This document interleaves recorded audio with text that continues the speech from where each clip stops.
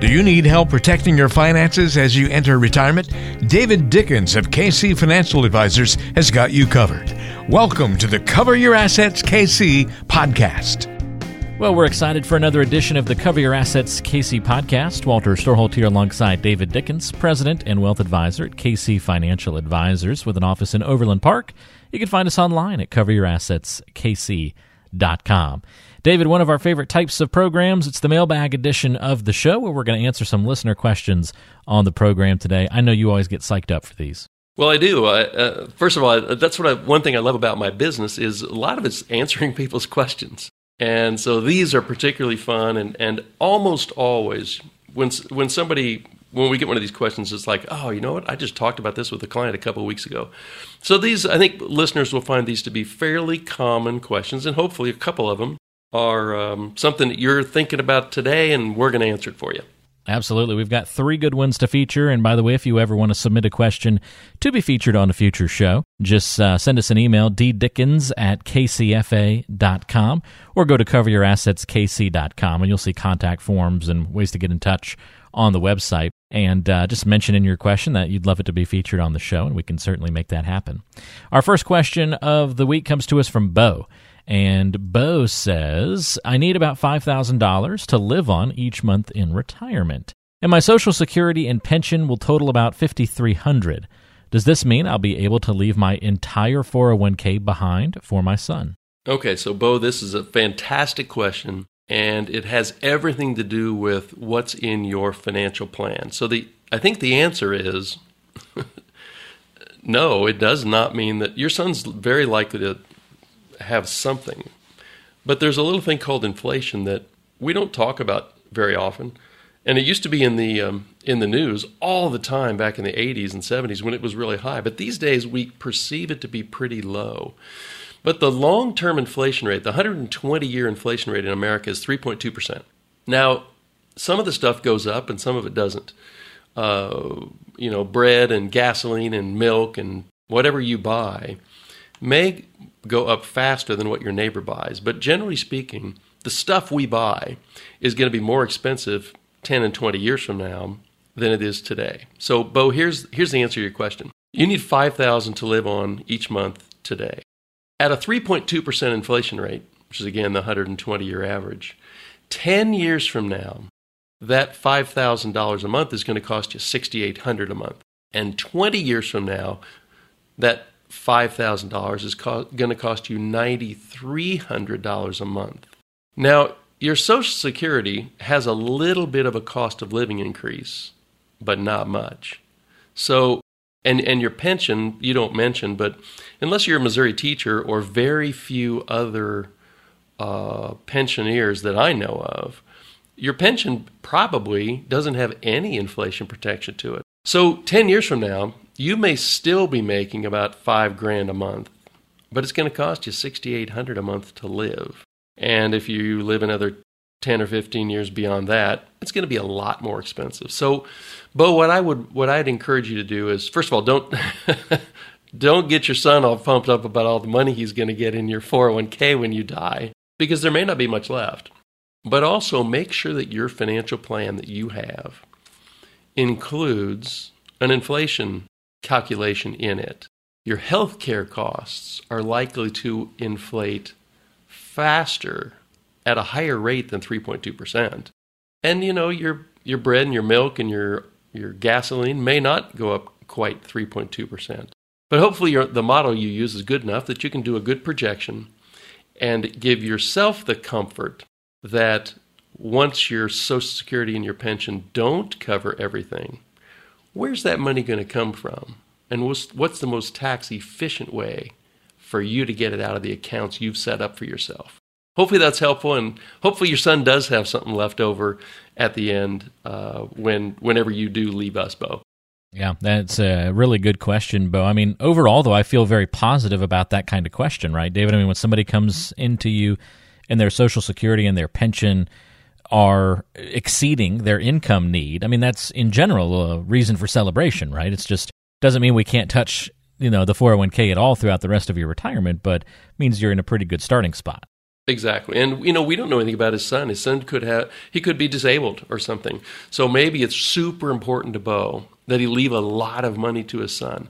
And that's an awesome thing. It's amazing when you start unpacking people's stories, what you hear about why they want to do what they want to do. So Bo, we don't know any of that with you. But you are entering retirement, as Walter said, in a terrific spot where your guaranteed income, your pension and your Social Security, are going to more than cover your expenses. That's an awesome way to kick off your retirement. No such thing as a normal family, right? Like everyone has something that they're reasons behind what they do and who they're supporting and who's helping and all sorts of different layers to everybody you meet, right, David? Yes, we're all abnormal. It's just some are more abnormal than others. There you go. That's a great way to look at it. Bo, great question. Thanks again for sending that one in. And again, if you have any questions, you can talk to David directly about your situation, 913-317-1414, the number to call, or coveryourassetskc.com, the place to go online to get more info and ask questions. Let's go over to Shanna, who has our next question of the day. Shanna says, some people in the media say that I should invest primarily in mutual funds, and they say I can expect annual returns north of 10%. I don't even need a return that big at my age, but I'm intrigued by the idea of it. Where do I find these funds? Okay, so Shanna, that's a good question as well. I want to temper your enthusiasm just a little bit. And in order to do that, I'm just going to throw a couple numbers at you. First of all, a 10% compounded return over years and decades is extremely rare. I'm not going to say it can't happen, but it's not going to happen. Because if you're in these mutual funds that your friends are talking about, they're talking about stock mutual funds, not bond mutual funds. They're talking about stock mutual funds, I'm sure. And so stock market goes up and down and up and down. And more times than not, it goes up, but there are significant down times. So I ran a little numerical example for you. And I don't want to bog you down in a bunch of numbers here, but these are super important. Let's say that you had $100,000 and it earned a 10% return every year for 5 years. That $100,000 is now worth $161,000. But in the second example, you have the same $100,000 and it earns 10% in years 1, 2, and 3, but the market goes down in year 4, down 10%, and then the last year, another 10% return. In that scenario where you only had one bad year, and it was only down 10%, instead of $161,000, you only have $131,000 left over. And if you back into what that compounded return is, that's actually only a 5.6% compounded annual return. So one bad year drops your compounded return from 10% down to 5.6%.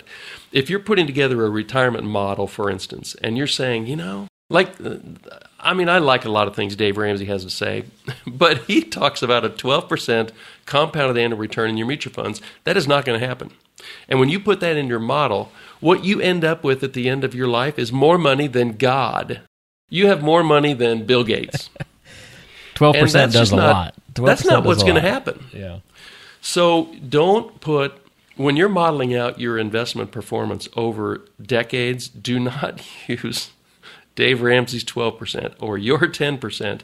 I almost always model these returns at about 5 or 5.5%, because after you account for down years, that's about what you're going to have. And most of the models that you're going to get online are not going to allow you to account for negative years. So you have to put in a smaller annual percentage to try to bring a little realism to your projections. That's not even what you ask, Shanna. You ask, well, where do I find these? Here's my best suggestion. Again, we don't give advice because I don't know Shanna, but here's my best recommendation.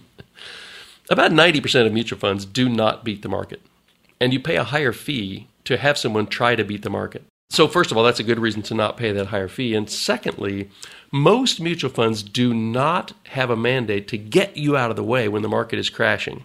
What they want to do is beat the index. So if the S&P 500 is down 35% in a year, and that mutual fund manager is only down 30%, well, that person gets a huge bonus. You, on the other hand, are down 30%, and you're not very happy about it.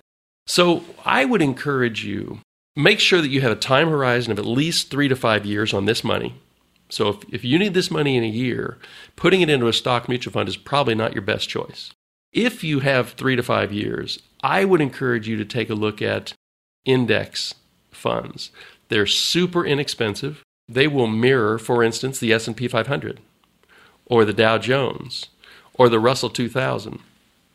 If those things don't mean anything to you, Shanna, then you might find some help from someone who it does mean something to.